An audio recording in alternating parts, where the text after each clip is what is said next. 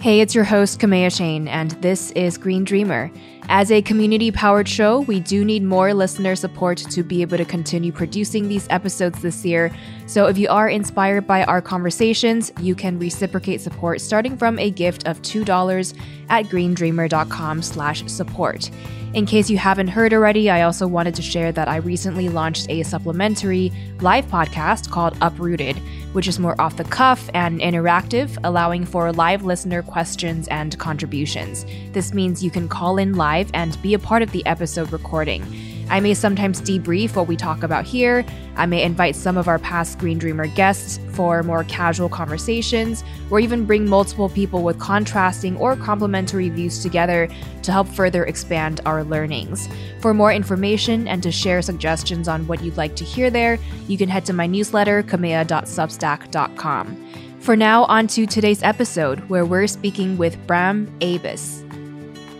The people that make most money when it comes to the gold trade are international gold refiners, which are global corporations, are shipping companies that are able to add some flasks of mercury to their cargo and get really rich of it, but also gold traders on the local level. But then, for example, in Guyana, Suriname, are guys who own villas in the capital cities, don't really go to the mines that often, don't get their hands dirty. They're just living a luxurious life, knowing that people are risking their lives to basically make sure that they earn their money.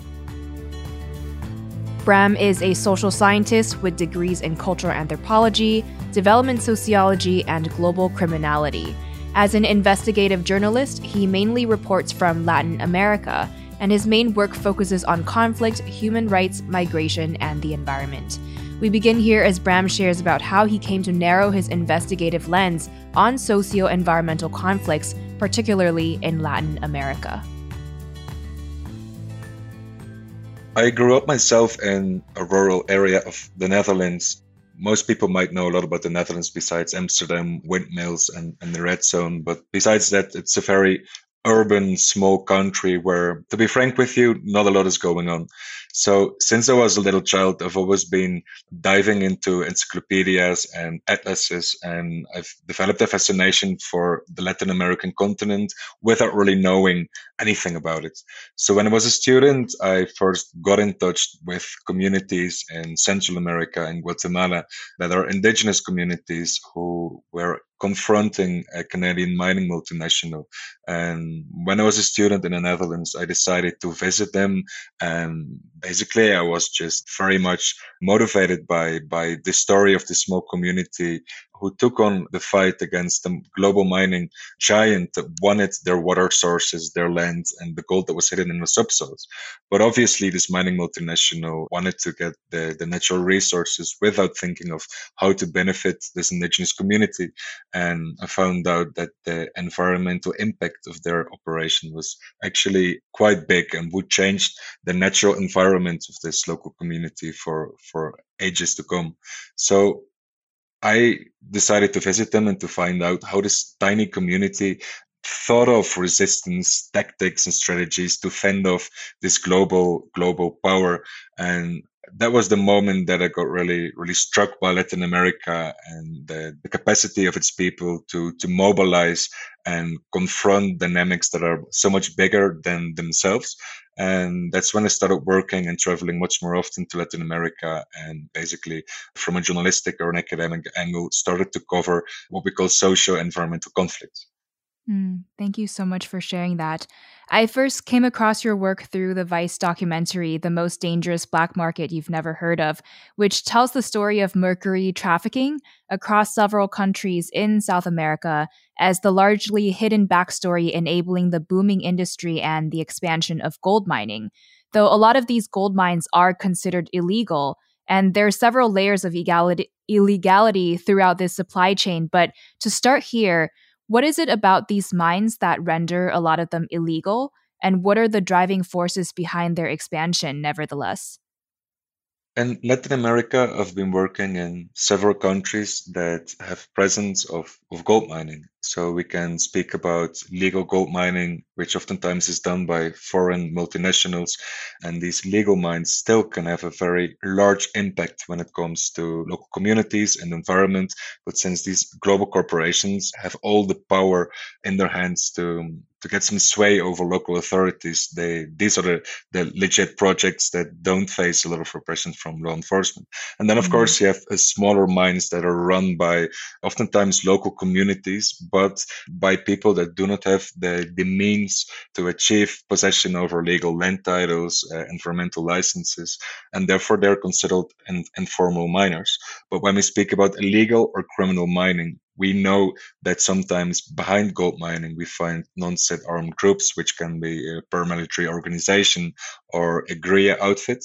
But we also know that organized crime has a lot of stakes in criminal or illegal gold mining in Latin America, because gold mining is perfect to launder revenues from the cocaine trade or drug trafficking, because it's very difficult to trace and track gold. And to be honest, you can smelt gold from a mine in Colombia together with gold from a mine in Alaska, and no one can know where the gold originally has been mined. So when we started looking into gold mining, we have done investigations about corporate crimes by global corporations, but we've also looked into the controversies behind small scale gold mining or illegal gold mining, knowing that especially in the smaller mines, a toxic liquid quicksilver is used because it binds with gold. It makes an amalgam, and that's what makes it very easy to trap gold with this substance, which is called mercury. But mercury is impactful to human health, the environment, and to the well-being of animals in an ecosystem. So we know that mercury oftentimes is the substance that actually causes the harm. The harm isn't so much caused by the gold itself. But since we're always speaking about gold mining, gold trafficking, and all the dark forces behind the gold mining sector, we started questioning ourselves why we never looked into the supply chain of mercury. Since mercury is so toxic and damaging, how does it come that we don't know where the toxic quicksilver comes from, who get rich because of its trade, and why is it so popular in mining? I wonder if the expansion in gold mining, legal and illegal, does this have to do with like the global market for gold or global demand for gold increasing? Do we have any knowledge of what that looks like? So the global demand for gold is, of course, the main driver behind the exploitation of the precious mineral. Gold is a commodity that's very much trusted as something that's stable. So in times of crisis, be the a global pandemic of an economic meltdown, we see that investors oftentimes turn to gold. And we know that gold is a finite resource and its exploitation has huge environmental impacts.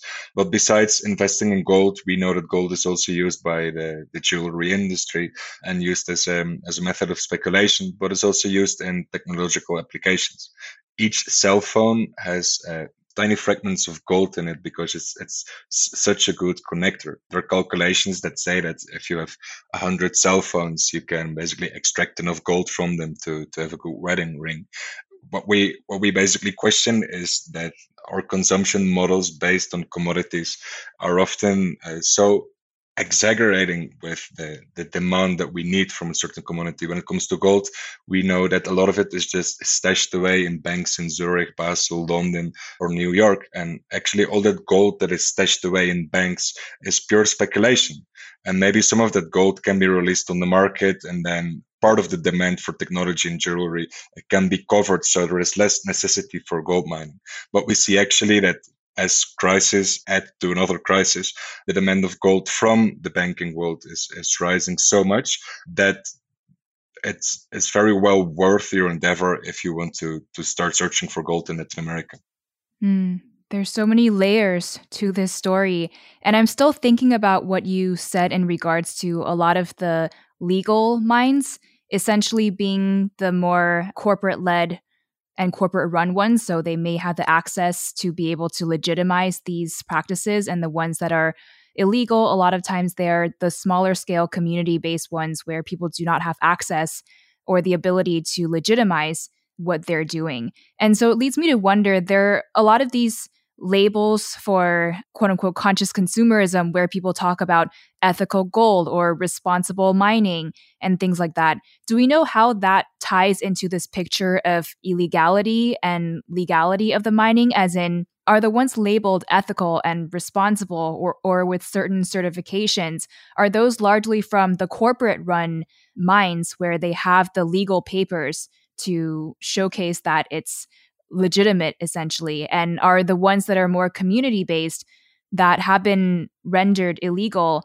are those less likely to receive these sorts of certifications of being ethical and responsible, even though they may actually be practiced at scales that are supporting people's livelihoods?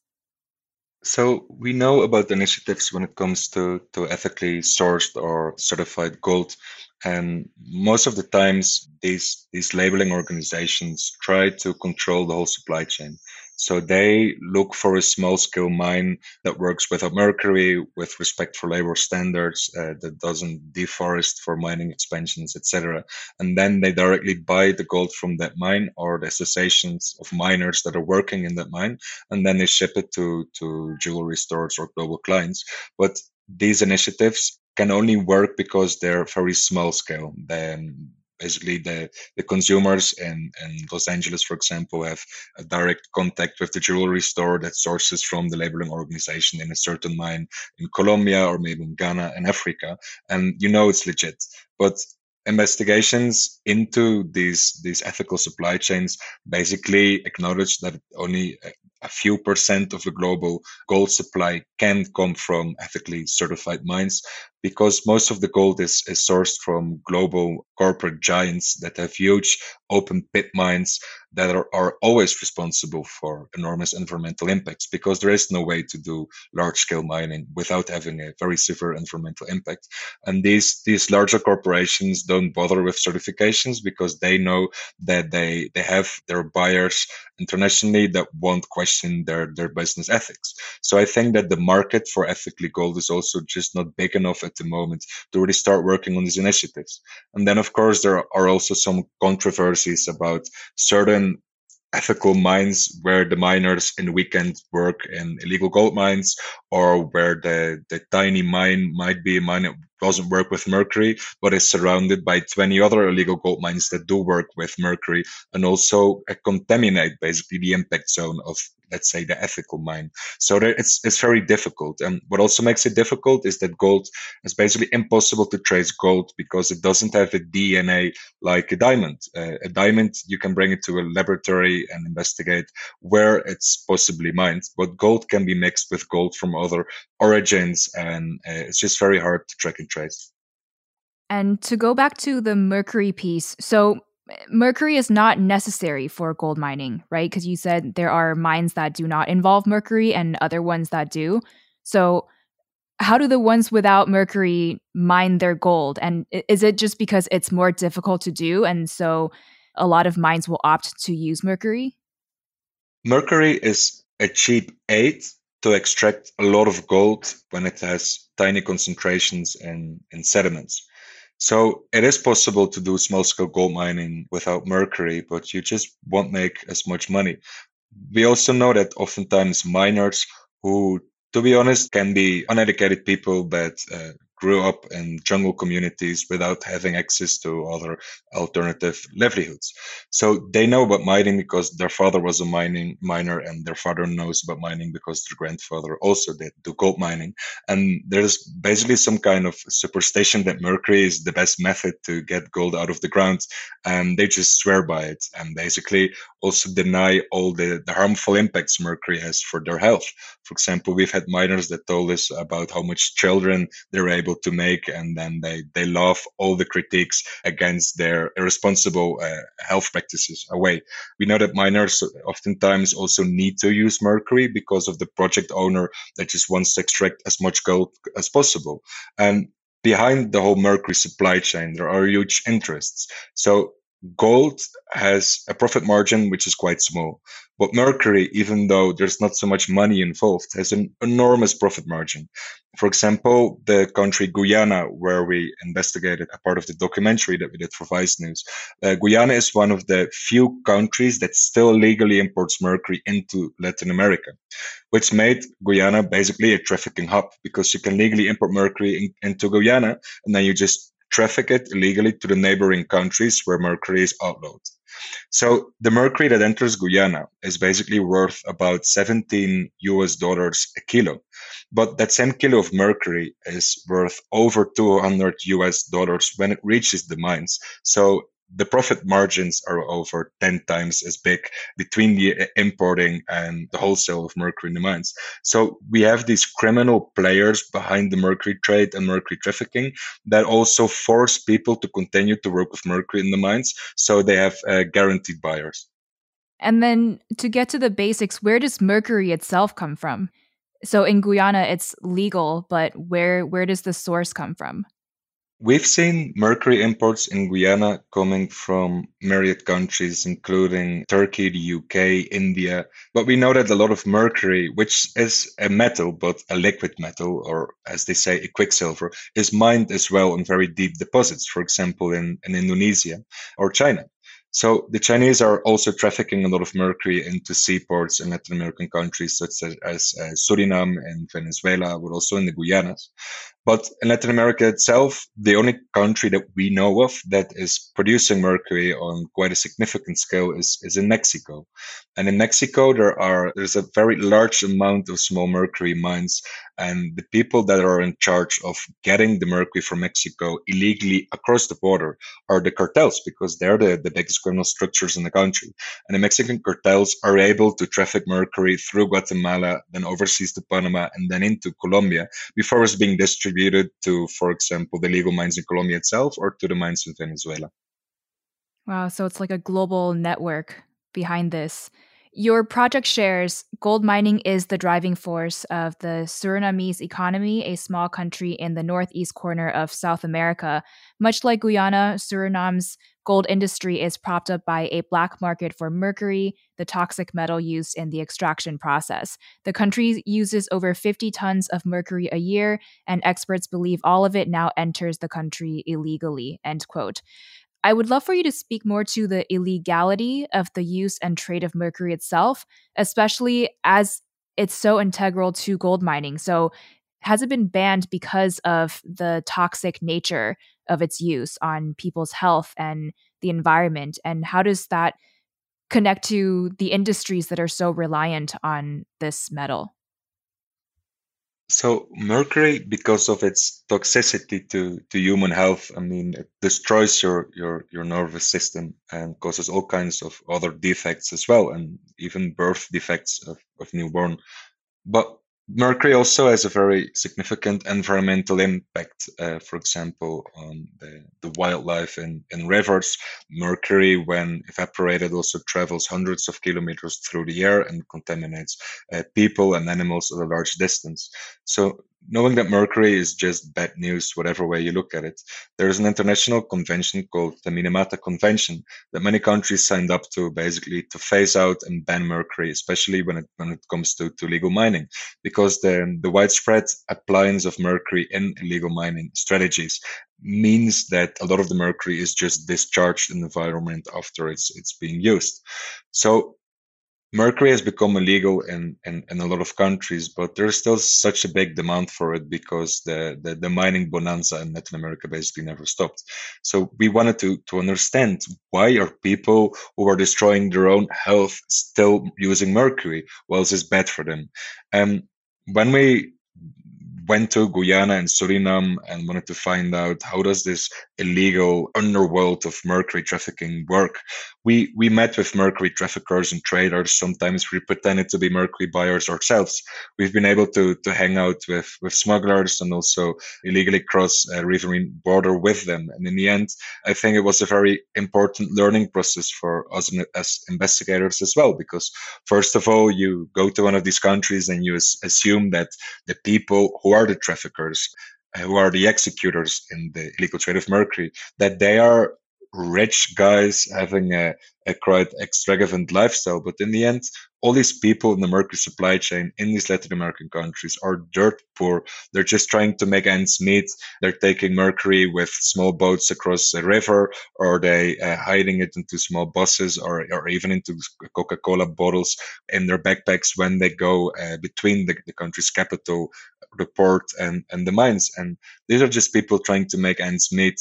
And oftentimes in these informal circuits or illicit economies, you expect to meet a few bad guys, but in the end, it's just subsistence miners or subsistence traders that want to be able to put some bread on the table of their families. And then it becomes very difficult for us to also criticize these people in a documentary or in an investigative piece, because you kind of sympathize or understand their life decisions, even if they're not always the best life decisions, you know. But when you start finding out more about these supply chains, you just know that there is a global demand by bigger financial structures or corporate players that swallow up all these people in informality and illegality, and just make them small shekels in the whole supply chain. But these are the people that expose themselves to the most risk because of their encounters with law enforcement, customs, police, but also risks for their own health because the miners are using mercury on a daily basis. Yeah. And to that point, I would ask, would it be accurate to say that those who are benefiting the most from these illegal activities, as well as those who fuel these markets, are often impacted the least by their criminalization? And the opposite is true as well. The people who are most reliant, who are also being exploited by this industry, are the ones most affected by the criminal status of these activities. Absolutely. I completely agree with you. Then the people that make most money when it comes to the gold trade are international gold refiners, which are global corporations, are shipping companies that are able to add some flasks of mercury to their cargo and get really rich of it. But also gold traders on the local level. But then, for example, in Guyana, Suriname, are guys who own villas in the capital cities, don't really go to the mines that often, don't get their hands dirty.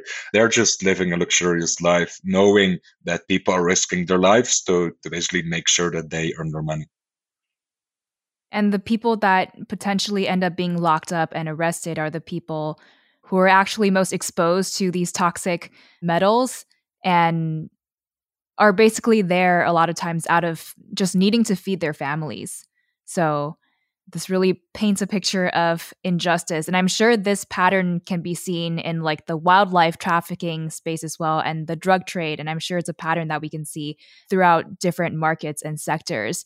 And I guess I also wonder here if the banning of the use of mercury itself then just it doesn't actually address the sources of the strain in this socio-ecological crisis in terms of both what has been driving the boom in gold mining in the first place and also what has historically left many communities in these regions reliant on this industry to feed their families. So, what else might you share about the broader historical, colonial, and social context that created the conditions leading to a lot of people's reliance on this health threatening industry today? What we observe when it comes to the illegal market of mercury is that government crackdowns and trade bans and basically prohibiting its use and commercialization is, of course, an easily defendable method to try to tackle this issue of the existence of mercury and all the harm that it's causing. But in practice, we've been speaking in different countries in Latin America and Suriname, in Brazil, in Guyana, and Venezuela and Colombia. What they say after the global crackdown on mercury is that nothing changed when it comes to supply or demand. Only the black market prices increased a lot. So small mine owners or illegal miners that already don't make a lot of money now need to pay 4 times the amount of money for the mercury that was acquired more cheaply before all the bans and government crackdowns. So whilst the market demand and offer hasn't changed, the profits increased very, very, very much, whilst the most impoverished shekels of the gold supply chain are earning less money now because they need to pay more for mercury. And the money that's reaching that's generated by the mercury trade, increased revenues, reach the deep pockets of criminal stakeholders. So this is very dishonest, we think, and there must be a different way to address this issue. And something that you said before, Kamea, about maybe different sectors in Latin America that have the same dynamics. This is absolutely true. When we look at illegal gold mining, when we look at illicit crop cultivation, for example, the coca plant in Colombia, or even the illegal timber trafficking, what we see is that the people who work in the countryside, who grow an illicit crop, who log a tree, who mine for gold, are oftentimes the most impoverished populations living in state abandoned areas that have no alternatives in life. They need to partake and participate in these informal and illegal economies, whilst global powers are benefiting from the prime materials that they are basically getting out of the earth with their bare hands.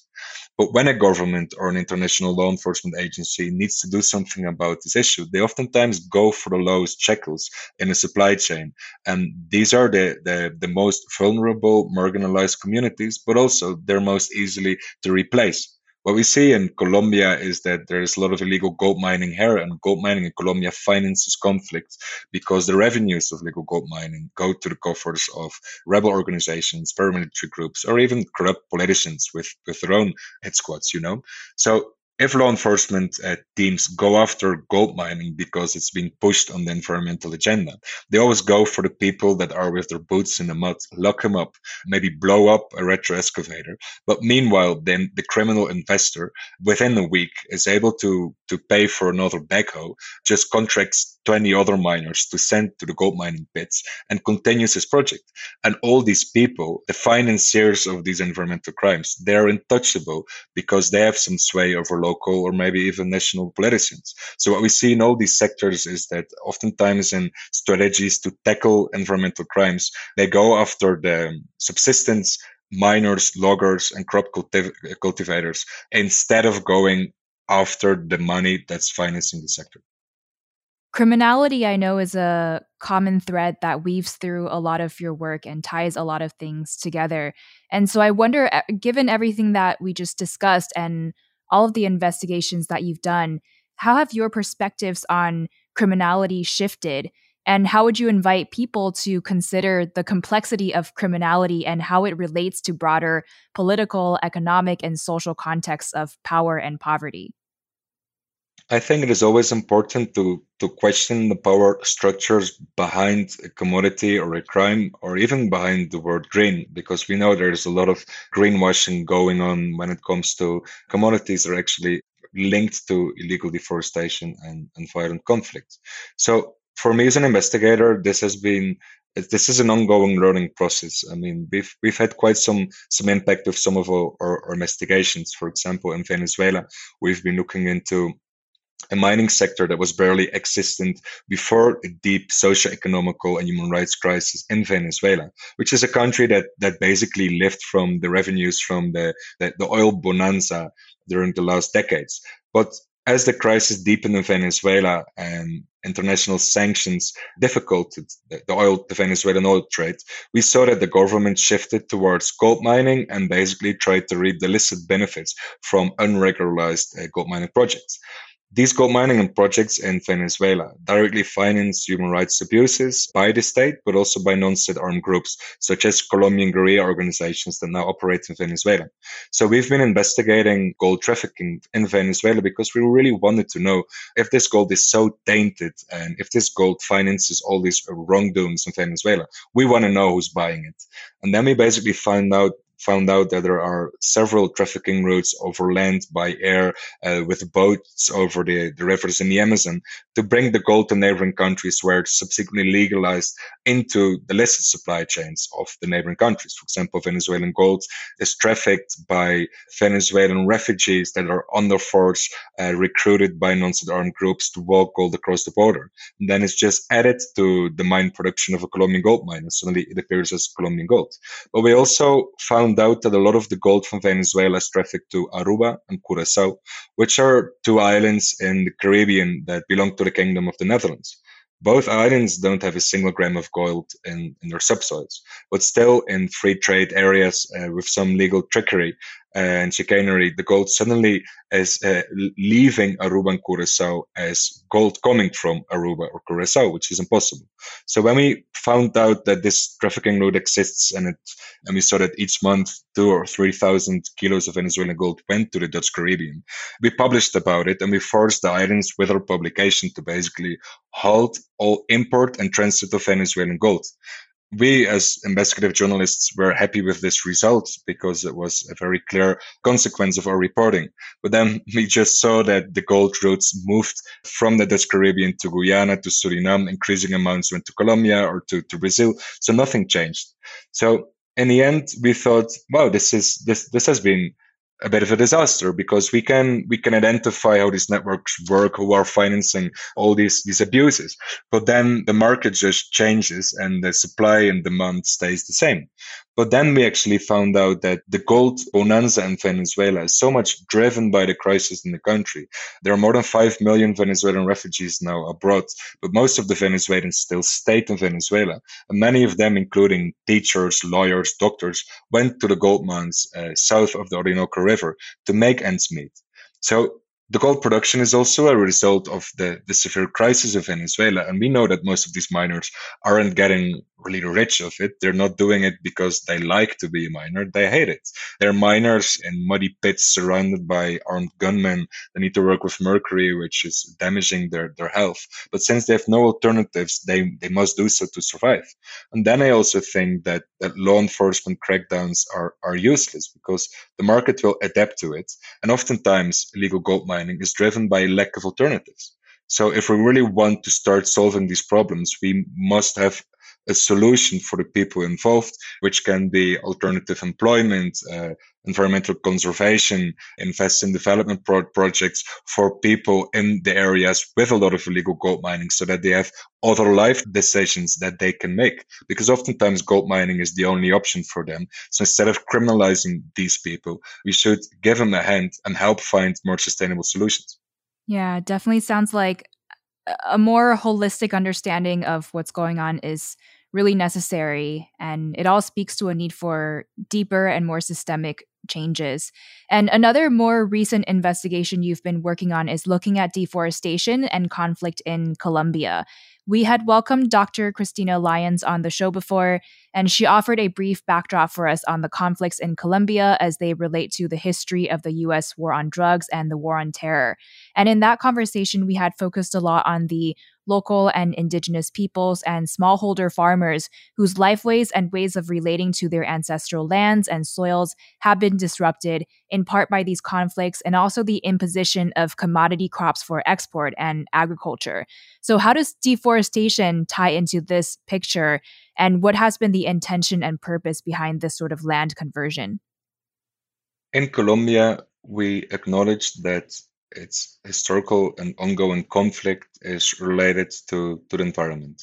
The environment in Colombia, on the one hand, is a victim of conflict because of terrorist attacks against oil pipelines leading to oil spills. But also in the war on drugs, more than 1.8 million hectares were sprayed with a toxic herbicide called glyphosate. But the environment in Colombia, besides being a victim of conflict, is also a driver of conflict because the natural resources like gold, timber, coca crops have financed non-state armed groups and have financed the violence they perpetrate. And in the end, several non-state armed groups like the former FARC guerrilla, the current ELN guerrilla, but also paramilitary organizations might have an ideological claim to why they exist and why they're fighting. But in the end, they've been so involved in all these illicit economies that reap the benefits from the environment that basically great rather than grievance becomes their core motivation to perpetrate the violence and the conflict. So when there was a peace deal that was signed in the year 2016 between the Colombian government and the then biggest guerrilla organization, the FARC, we saw that this peace agreement actually was one of the most greenest peace agreement that ever was written, because the peace agreements in Colombia acknowledge the link between nature and conflict. The peace agreements very clearly lay out that there is a need for sustainable rural economies to basically separate people from illicit economies and its non-state armed groups. The peace agreements also urge for reintegration processes for former rebels, also with an angle on green alternative sustainable economies. The peace agreements also acknowledge that we must stop the deforestation in Colombia because it opens up land for other illicit economies. So we very much applauded this. And then we even saw in 2019 that a transitional justice system, the GAP in Colombia, recognized the environment as a silent victim of conflict. So we think that a lot of ground has been covered in Colombia. Besides that, the current government isn't implementing the peace agreements. So instead of breaking or disrupting the relationship between conflict and environment in Colombia, this relationship reached more profound levels after the FARC demobilized. Then we started investigating how is it possible that in times of supposed peace, the deforestation rates in Colombia skyrocket so fast, whilst when the FARC as a guerrilla movement still controlled large territories in Colombia, deforestation amounts were lower then. And then we found out that the FARC guerrilla in their former areas of influence actually restricted deforestation.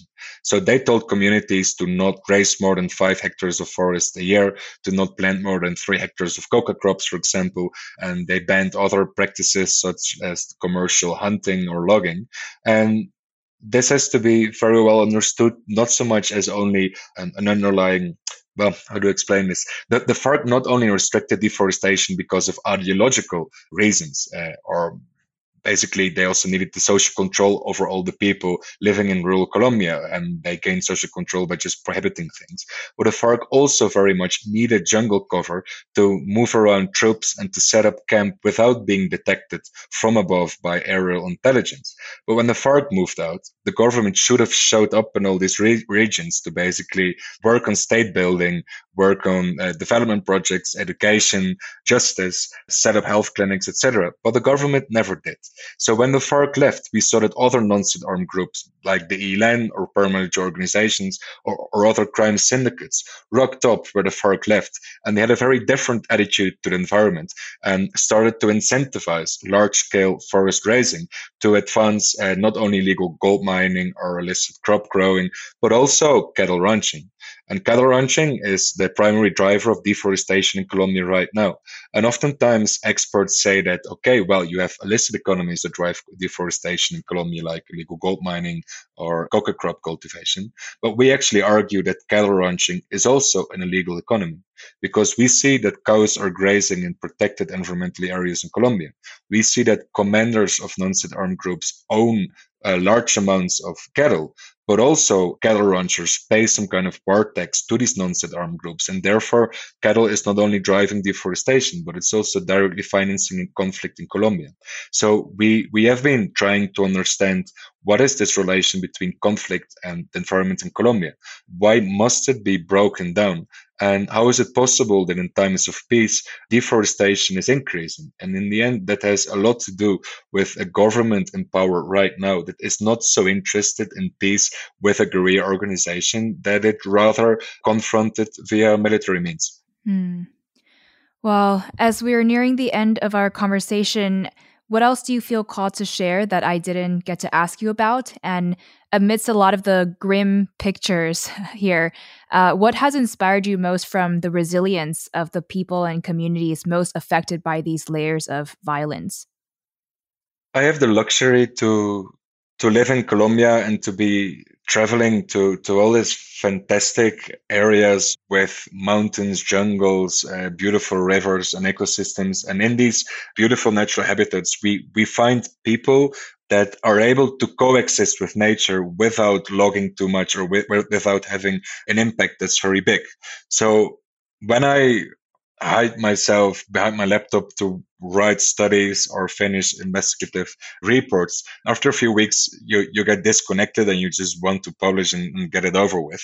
But then, since I live here, for a next project, I can go back to the jungles and reconnect with these people that are trying to conserve their own forests. And they give me so much inspiration because they are facing multiple threats in the territories from criminal, corporate, and state actors. Well, they also need to cope with climate change. But still, these people have a very positive life attitude and are fighting to get ahead. And in the end, we know that indigenous movements are the best forest stewards. And they show us how, with grassroots activism, they actually can safeguard certain ecosystems. So, what I find very important to share is that you need to keep connecting with these people that can set an example for us how to coexist with nature. And there's nothing more inspiring than being in touch with them. Must be more to life than this. Standing on the sidelines, waiting for the highlights, yeah. Must be more to life than this. Praying for the weekend, waiting till the magic hits.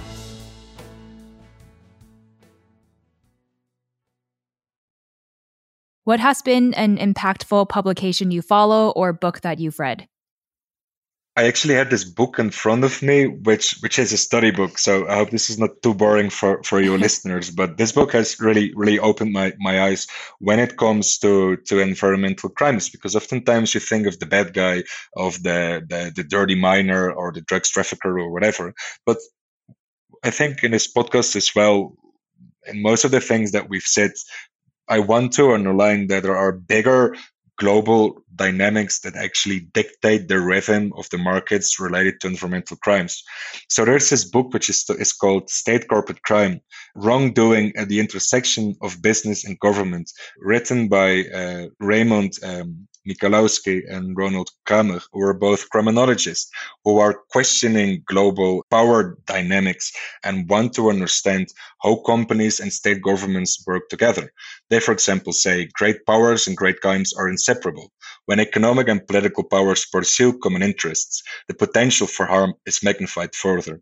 And when I read this book and afterwards traveled to Latin America, it was just so relevant to keep into mind the tandem of state corporate powers that are responsible for many of these crimes, even though they're hiding at a very large distance of what's going on in the field. What is a personal mantra, motto, or practice you engage with to stay grounded? To stay grounded, I think it's necessary to keep confronting yourself with the harsh realities. So if I'm studying environmental crimes or social environmental conflicts, I need to go to the areas where the impact is manifested to be shocked again every few months. And I need to speak with the people that are basically putting their lives on the line to be environmental stewards and protectors. Colombia is, for the second year in a row, the country where most environmental defenders are killed. In 2020, 65 environmental defenders were assassinated in Colombia by non-state armed groups, by corrupt police officers, by mercenaries contracted by global corporations. Still, if I travel to the most remote areas of Colombia, you find environmental defenders doing their utmost best on a community level to fend off intruders and raise their voices for nature conservation. And I think meeting with these people is not so much a motto or mantra maybe, but it's the way to keep motivating myself as well, that this is studying and giving a voice to these people is a necessary thing to do. And my last 5-round question is, what is your greatest source of inspiration right now, if anything else on top of what you just said? The biggest source of inspiration right now are definitely indigenous movements who are proven to be the best forest stewards.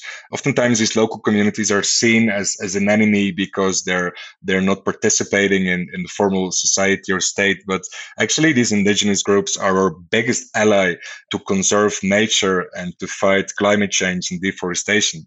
Meanwhile, for the sake of everyone who lives in the world, these indigenous defenders and communities are facing enormous threats in their territories coming from criminals, multinational corporations, state actors that want to promote another interest in the territory. And they're just there, be it the Shuar in Ecuador, the Nas indigenous in Colombia, or Yanomami tribes in Brazil. These, in the end, are the inspiring communities that are safeguarding the natural environment for all of us. Well, we are wrapping up here, but Green Dreamer, if you want to learn more and stay updated on Bram's journalism and work, you can head to his website, bramebus.com. And Bram, thank you so much for joining me on the show today. What final words of wisdom do you have for us as Green Dreamers? I think that green dreamers should continue to question the word green, because oftentimes there are certification schemes that are actually laundering dirty products into a sphere of environmentality. But if you do your research, you actually can find products from local communities, be it indigenous groups or farming communities, that actually support their cause and are actual green products. This episode of Green Dreamer was brought to you by listeners like you. To reciprocate support for our community-powered show starting from just $2, you can head to greendreamer.com/support. If you aren't in a position to give financially, we also appreciate the 5-star reviews and whenever you get to share your favorite episodes with friends. We also want to thank the support from and partnership with Kalliopeia Foundation, which shares our vision and understanding that ecological, cultural, and spiritual renewal are interdependent. The song featured in this episode is Magic Hits by Adrian Sutherland. Our audio producer is Scott Donnell. Our production manager is Tammy Gunn. Our transcriptions are edited by Janice Cantieri. And I'm your host, Kamea Shane. Take care, and I will catch you soon in the next episode.